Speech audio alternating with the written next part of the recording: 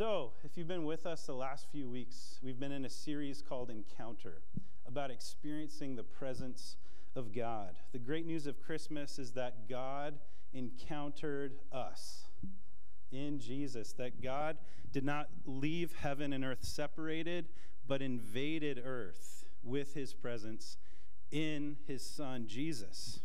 And so we celebrate that in this season. But I want you to know, when we talk about encountering God, that God is not distant. In fact, God's presence is not something we actually have to look that hard to find. Whether we realize it or not, God's presence is right in front of us. This week, as I was thinking about this, I was reminded of Psalm 139 in David's words in Psalm 139. He makes it clear that God's presence is right in front of us. He says, "Where can I go from your spirit? Where can I flee from your presence? If I go up to the heavens, you are there. If I make my bed in the depths, you are there. If I rise on the wings of the dawn, if I settle on the far side of the sea, even there your hand will guide me. Your right hand will hold me fast." Amen. Yeah, God's presence is not hard to find. In fact, he pursues us all the time. He pursues us constantly. And so we don't believe in a faith where we have to drum up, incantations or drum up some kind of ceremony to experience the presence of God. It is available, it is now, and it is pursuing us. I think of the story of Jonah when I read this passage. I think of Jonah, who God spoke to, "Go to Nineveh and tell the Ninevites to repent." And Jonah, if you remember the story, hated the Ninevites because they were the oppressors of his people. So he got in a boat and he went as far away from Nineveh as he could possibly go, to the coast of Spain, which I wish I had a map to show you. It's as far away as he could go. But yet God's presence found him there. Found him as he was running away, right? Running from his presence. And so when we talk about experiencing the presence of God, it's right there. It is not hard to find. It is pursuing us. And it's here for us. And as you look at Psalm 139, the real question is not, can we experience the presence of God? The real question is this: do we want to experience the presence of God in our lives? That's the question. It's not a question of if, it's a question of want. Do we want to experience the presence? David says we can't get away from it, that God sees us and that God will find us. The real question of this series is, are we running away from it, or are we running towards him? Are we running towards the presence of God? And we can run away in subtle ways. We can run away by filling our lives with noise, even great Christmas songs, if you like Frank Sinatra, Bing Crosby at Christmas, But we can distract ourselves to a point where we're not listening to God. And I have no problem with you listening to Frank Sinatra or Bing Crosby. Just to be clear, they're great. I love crooning, by the way. We should just have a big croon fest one Sunday. Yeah, let's do it. Donnie, you're in, right? Yeah. All right.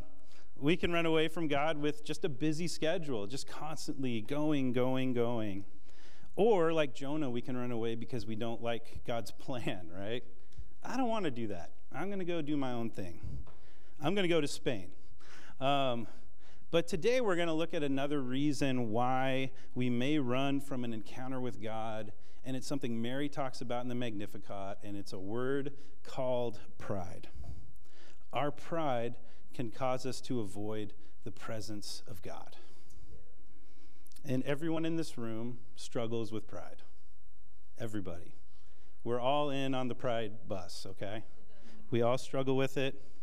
We fight it every day.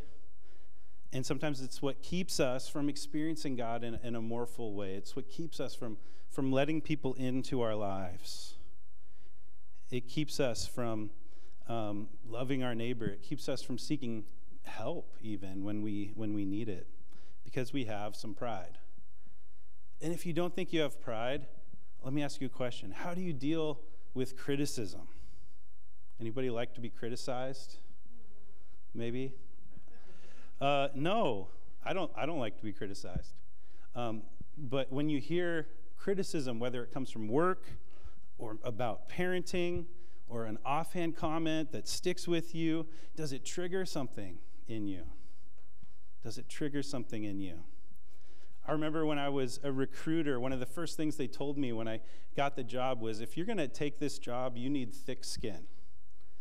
Because when you do something wrong, somebody's going to pull you into a one-on-one meeting and tell you what you're doing to your face. That's just how we work here. And me, 22 years old, just kind of a goofy kid feeling, I wasn't ready for that. And I got my feelings hurt, guys. I really did. They said I was too disorganized. I had to clean up my desk. They said I was a sloppy dresser. It hurt my feelings. But it was good, right? I started dressing better. I started getting a little more organized, just a little bit. Still not very organized. Not all the feedback made me feel good, but it was good. It was good. And so, are we willing to be real? Would you be willing to let your brothers and sisters give you feedback, and how would you receive that? And would pride be in the way? If you're willing to receive it, that's a good thing. That's a good thing. So if there was one thing God honored in Mary, it was her humility. It was her humility. It was the way in which she was obedient to him. And today, as we continue this Christmas series, we're going to look at how God favors humility. God favors humility, and we find this in Mary's song, which we started last week, called the Magnificat. And God loves it when he sees humility in his people because that reflects his own heart. God is all-powerful, yet God is humble. God is humble. God has every reason to be proud. He's God, but he chooses. It's in his nature to be humble and loving and others-focused. The story of Christmas is that the Son of God humbled himself to the point of becoming an infant born in a dirty animal stall. It's a picture of humility, total humility. And so Mary touches on pride and humility in the middle of this story called the Magnificat. And we're just going to look at 3 verses today, and it's Luke 1:50 through 52.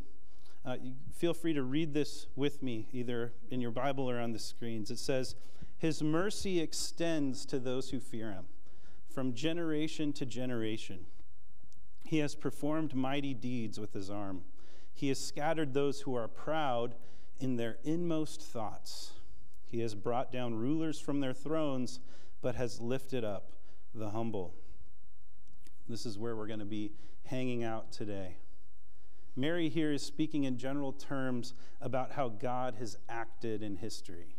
This is how God is. This is who God is. She's declaring what God has done, and she's also prophesying about what God will do. God will perform mighty deeds. God will extend mercy to those who fear him. Sorry. Got still a little bit of the cough. I'm sorry. I promise I'm not contagious. I'm saying that, but I'm kidding. So he always scatters those who are proud in their inmost thoughts. He always brings down rulers from their thrones and lifts up the humble. It's just something that God does. Because the beautiful thing about God is that his character does not change. Throughout Scripture, God's character does not change. This is who God is. If heaven had a boardroom, there's some buzz. I wish I could just turn that off, but thanks, Brian. Hey, give it up for Brian this morning. Brian is like a man on a mission this morning. Awesome. Thank you, man. Appreciate that a lot. Let's give it up for Brian. What I was saying was, if heaven was a corporation, they'd never have to meet about values, because God's values never change.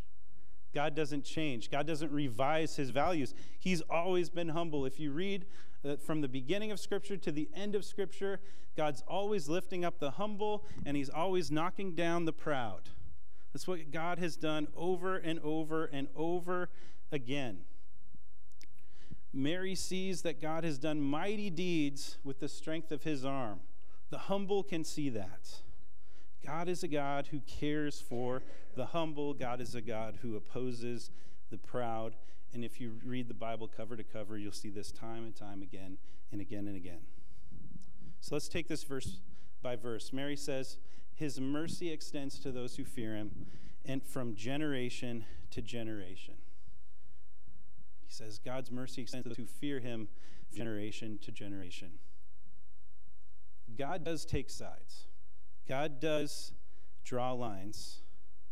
But the lines that God draws and the lines that we might draw are different. God doesn't draw any lines that humanity has drawn over history, whether that's based on class, between wealth and poor, whether that's based on race, whether that's based on interests, whether that's based on politics. God chooses to have mercy on those who fear him. That's the line. Do you fear God or do you not fear God? When we talk about fearing God, it's a reverent fear. Do you believe that God is God? Do you believe that God is God, that God is in control, that God is the Almighty? That is fear. That is reverent fear. And so, to put it more simply, God has mercy on people who see him as God, who see him as the authority. As Mary says, this has not changed from generation to generation. Let's go back to Jonah for a minute. It was Christmas, but let's talk about Jonah. Why not? Jonah was running from Nineveh. He was headed to Spain. He was headed away from the oppressors, these people who had tortured, killed, and enslaved his people. Jonah had drawn a line. I am not going to tell these people that God is merciful. God's line wanted to include those people that Jonah did not want to include. God said, Jonah, go and tell them about their sin. Go tell them to repent so that they can come to me and be restored. And Jonah didn't like that because he had a firm line, so he ran as far away as he could. Yet God gets a hold of Jonah. You might remember in the belly of a fish. 3 days in the belly of a fish. He gets spat up on land somehow. And he ends up going to Nineveh. He does what God asked them to do, and they repent. They repent, and God gives them mercy. Because no matter what they've done, no matter how bad they were, God gives mercy. So God gave mercy to a people that Jonah had drawn lines around, that he had crossed off. And he complains to God at the end of this. He doesn't like that God showed mercy to the Ninevites. And he said, isn't this what I said, Lord, when I was still at home? That is what I tried to forestall by fleeing to Tarshish. I knew that you are a gracious and compassionate God, slow to anger and abounding in love, a God who relents from sending calamity. Now, Lord, take away my life, for it is better for me to die than to live. Jonah's so angry, so upset, so mad that God would show mercy. God's radical mercy around a people that in Jonah's mind did not deserve it at all. He was angry at, he was miffed at. They were his enemies. And yet God draws a line around them. God is merciful. Jonah knows this. That's why he ran, because God is always God. God's character does not change. He is gracious. He is compassionate. He is slow to anger. He is abounding in love. And it took the Ninevites recognizing that God is God to receive that mercy. So God's heart wants to show his people mercy, and we have to recognize his power and authority in our lives. We have to humble ourselves. Now, I don't know if you knew this, but in the Bible, there's a follow-up to the book of Jonah. It's a little book that we don't read a whole lot. I've never heard a sermon series on this book. The book of Nahum. Nahum, right? Yeah, who? Nahum, the book of Nahum is the sequel. And we don't really preach it because it's kind of a dark book. But 100 years later, another prophet comes named Nahum, and the people of Nineveh again have forgotten and rejected God, this time for good. And now we see God draw a line against them. This is what it says in Nahum 1:3. It says, "The Lord is slow to anger, but great in power. The Lord will not leave the guilty unpunished." So God says, I'm merciful, but you need to recognize my authority, and they didn't. And they crossed God. This is what he said. Nahum says in verse 7, "The Lord is good, a refuge in times of trouble. He cares for those who trust in him. But with an overwhelming flood, he will make an end of Nineveh. He will pursue his foes into the realm of darkness." I know they didn't teach this book in Sunday school, but here it is. No, Nineveh, proud, arrogant, don't need God. And there came a point of judgment 100 years later, 100 years after. But again, God's character shines. God is good. God is a refuge for those who fear him in times of trouble. He cares for those who trust in him. He's good. But God will not let the guilty go unpunished, is what he says. So why do I share this? Mary speaks to the unchanging character of God, that he is always merciful. But God is also a God of justice. God shows mercy to the humble, those humble enough to receive it, and he shows justice to those who reject him. And that's the thread of Scripture. And the truth is, God cares about injustice. God cares about oppression. God cares about abuse. God cares about the sufferings of people. I had a friend travel to Pakistan recently, and he was speaking to with a group called All People Free that's working to end slavery in the brick-making trade in Pakistan, where people are basically enslaved to work 16 hours a day, whole families.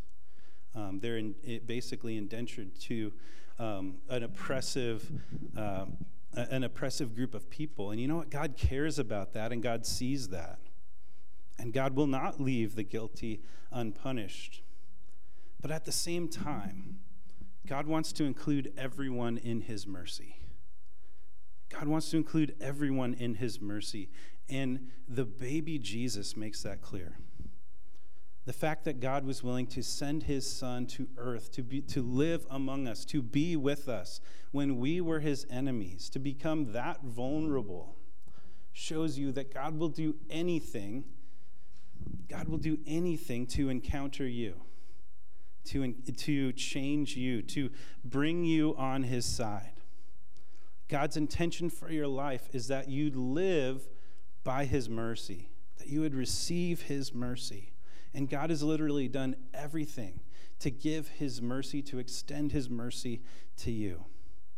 And his mercy is able to cover whatever you have, whatever brings shame in your life. There is no shame, there is no guilt too great for God not to cover through the blood of Jesus, right?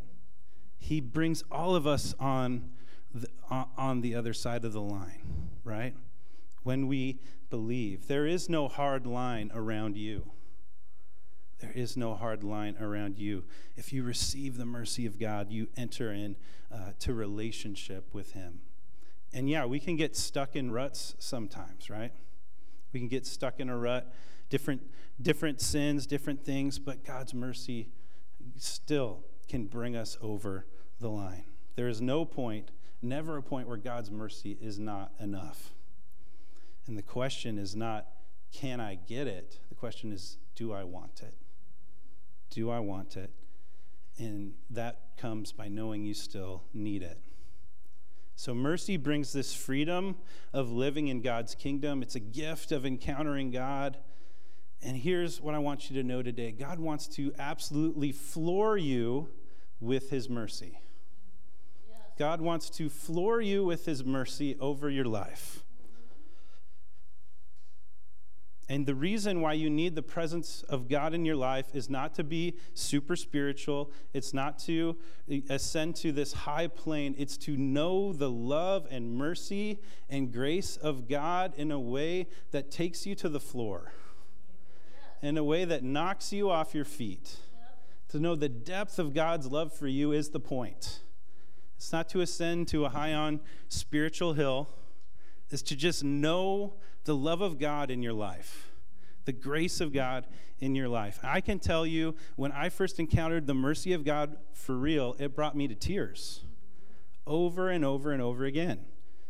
I would be driving and I would break out crying because of the mercy of God. It brought me to the floor. It amazed me. It overwhelmed me, so that all I could do from the floor was lift up my hands and praise him for how good he is. That is why we want to encounter the presence of God, right? So that we can know from the depth of our heart his mercy, his love, and that he's named us, right? And I wish I could say I'm always in that place, right? But man, life gets busy, crazy. We get distracted. I'd always love to be in the place of receiving the mercy of God from the floor. But there's distractions. There's all sorts of things that get in the way, and you know this. You know this. But I'm here to tell you today that pride in our life will not take us to the floor. Pride causes us to seek a throne, right? Pride causes us to seek a throne. Pride will actually keep us from the joy of knowing the love of God, from being on the floor, because it will cause us to seek a throne. It will cause us to compare. It will cause us to think about how great we are. It will cause us to take offense to things, right? And defend ourselves, when God wants us to be on the floor in a receiving posture, receiving his mercy. So friends, if you find yourself in a place where you're struggling with pride and twice a week, 3, 4 times a week, 7 times a week, I don't know, daily, sure.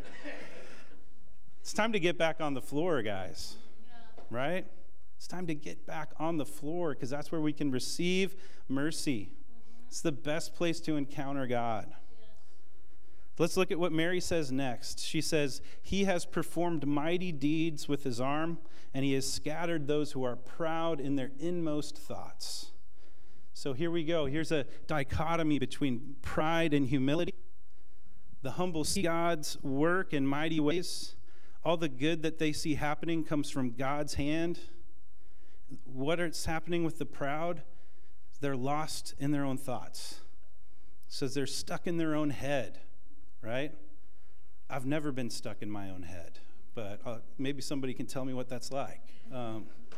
No, we get stuck in our head. Our pride causes us to analyze and think and worry and be concerned and think future and think about ourselves and what's best for me and all this stuff, all the things.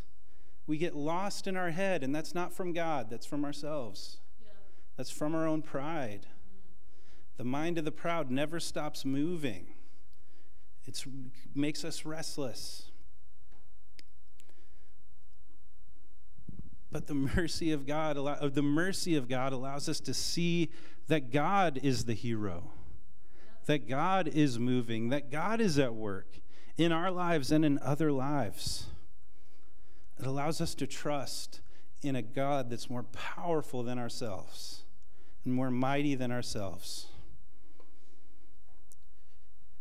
And so I believe that as a church, God wants us to serve not from a throne, but from the floor, right? Yeah. He wants us to serve from a point of being changed, of receiving from him, and to trust that he is at work in us and in the world. We are not the Savior of Blaine. Jesus is. God is. God is the one at work, and he'll do it with us or he'll do it without us. Praise God. Praise God it doesn't rely on us, because it's a pretty big job. So let's look at this last verse, 52. Mary, filled with the Holy Spirit, carrying the baby Jesus, says this. She says, "He has brought down rulers from their thrones, but he has lifted up the humble." Here's another dichotomy, rulers and the humble. God takes down rulers from their thrones, but he lifts up the humble off the floor. So God takes down ruler, and you can think about the ruler that maybe is in Mary's mind, right? Herod. Herod is in Mary's mind at this point. She's living in Judea under the rule of King Herod, who was greedy, manipulative, egocentric, angry, was so worried about this prophecy of the Messiah that he kills all the male children under 2 in the region where Jesus was born. He makes Mary and Joseph refugees fleeing to Egypt, right? Mary is saying God brings down rulers from their thrones, right? Even before she has to go through all of this. Even before she has to flee to Egypt with an infant, right? It's like God is going to take Herod down. And he does. And he does take Herod down. So this is prophetic. God would throw down the powerful overlords and lift up this family who were soon to be refugees. Soon to be refugees. I don't think there's anything more humbling. I can't imagine anything more humbling than being a refugee, right? Being in a place you don't know with nothing really to offer, just need. And that's where God had Mary and Joseph. He had them in a humble place, but he would lift them up and exalt them. So I want to encourage you, if you feel like you've been knocked to the floor, like, hey, I'm already on the floor. Like, I don't know what this talk is. Like, I'm already there. Like, that's a good place to be. That's a good place to be. Because God can lift you up from the floor. If you feel like this year has emptied you out, if it's left you feeling weak, God wants to lift you up, right? In our weakness, he is strong. And so that's awesome. That should be a perspective changer. It's the heart of God to lift up, to exalt the humble. This is what it says in Psalm 147. The Lord sustains the humble, but casts the wicked to the ground. He sustains, he lifts up the humble, he casts the wicked to the ground. Again, that dichotomy is there. This is also what Jesus teaches. Jesus teaches the model of leadership between his disciples and the Pharisees were this way. The Pharisees modeled pride, the disciples modeled a faithful, humble trust. You may remember this from a different series, but Jesus said this in Matthew 23. He said, "But you are not to be called rabbi, for you have one teacher, and you are all brothers. And do not call anyone on earth father, for you have one Father, and he is in heaven. Nor are you to be called instructors, for you have one instructor, the Messiah."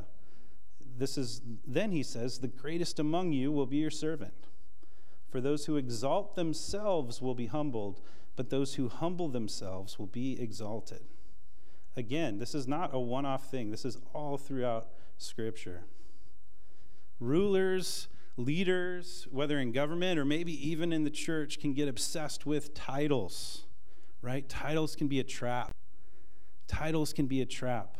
Jesus is saying, don't live for a title, right? Don't let other people calling you something lift you up. Don't seek to be called rabbi or instructor or whatever, because that gets in the way of Jesus being the teacher, the instructor. He's saying, if you want to be great, serve. Serve others. Serve from the heart. Serve often. You know, I don't know if there are mansions in heaven, but I think the people who have the greatest mansions will be people that we've never heard of before. That just humbly served or humbly gave or faithfully did the things that God was calling them to do that didn't make it in the history books, right? They didn't make it on a podcast, right? They just faithfully served. They just did what God wanted them to be. So, God most honors those who serve on the periphery, not for the praise of others, but only for the praise of their Lord. So let me encourage you. Don't seek a throne this Christmas. Find freedom on the floor. Find your freedom, find grace, find peace, and most of all, find the love that God has for you from the floor. The freedom to serve, freedom to love, freedom to see God move in power. We don't need to think that we're super special. We just need to believe that God is special, right? Just let's see what God does. That's God's heart. And so my prayer this Christmas is just not that we get so busy we miss what God's trying to do in us, but that we get opportunities to receive from God and to give to others, to serve and love humbly, to bless, not curse. That's what God wants. God doesn't need us to be self-promotional. God doesn't need churches to be self-promotional. They need churches to be Jesus-promotional, right? Getting Jesus out there, that people might see the beauty of Jesus is a lot more beautiful than us. I'm sorry, but he is. He needs us to demonstrate the love of God both in here and out there, right? To love our community well. And we do that best when we're not, when we're not seeking a throne, but worshiping from the floor. And so let's get back to this original question. Do you want to experience the presence of God in your life? I hope you do. Here's the challenge. Experiencing God profoundly requires the humility to let him in fully. Right? To receive him fully. That's really all the takeaway today. Just to receive the mercy of God in your life. Just to receive the love of God in a new way. And maybe experience it from the floor. Maybe in worship as we respond today, if you feel comfortable, worship on your knees. Worship on your knees. Just the posture. Sometimes it takes our body to lead our heart, right? Like, I'm going to take this little faith step. I'm just going to kneel, right? I'm just going to be right here. That might be what it is today as we close in worship. That might be where God wants to meet you today. And in the morning, before you carry on with your day, again, maybe it's just taking that posture, taking a minute. I can't really be busy if I'm on my knees, right? Maybe it's just taking that minute to humble yourself a little bit. Even that, not to be pious, not to be showy, but just to take that posture so that it becomes what your heart posture is, right? That it moves from your body to your heart. That your hands, opening your hands, moves from your body to your heart, right? That you want to live with an open posture, ready to receive what God has for you. So what I would encourage you today, if you feel comfortable and if you feel led, even if you don't feel comfortable, how about that? Even if you don't feel comfortable, yeah, take a knee of faith, right? Take a knee of faith. Yeah, Lori, it's okay. You get a pass, okay? It's all right. But I want to encourage you to do that. This is a safe place to do that. No one's going to look at you funny because hopefully there will be several in here doing the same thing. But it's that moving from your body to your heart of just, God, I'm here. I want to receive your mercy. I want to be free. So remember too, who was gathered, we see a lot of nativities in this season. And who was gathered around Jesus? Wise men and shepherds, the lofty and the humble, the rich and the poor, the educated and the guys who knew a lot about sheep, and they both bowed. They both bowed before Jesus. So let's pray. The worship team's going to come up. We're going to close in worship today. And then don't forget, kids, I think we got a practice in here, and we also are going to turn around and enjoy some time together as a family in a meal. So let's pray. Lord, Jesus, I pray that you would help us to just receive from you today. Lord, even receive on our knees, God. Lord, even to bow before you, God, not to make a show, God, not to show how pious we are or how spiritual we are, but just to receive from you, to get out of the way. Lord, I pray that you would help us to humble our hearts. I pray that you would help us to live expecting for you to work in mighty ways. And I pray that you'd help us to be a community that just loves you and knows your love and extends that out to the world. We pray in Jesus' name. Amen.